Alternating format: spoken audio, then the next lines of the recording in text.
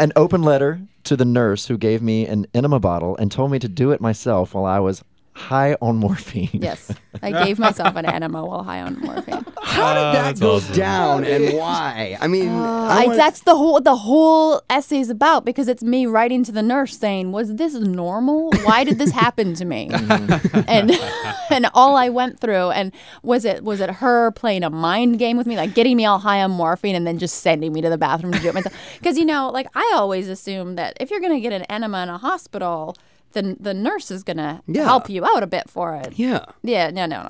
I had to do it myself. And I didn't question her because I was so high on the morphine. And I was like, oh, this is just what people do. So that Canadian healthcare, this is where some of the budget comes in. Okay, I got it. Exactly. Maybe that's what it is, you guys. All right. But it was quite easy to do.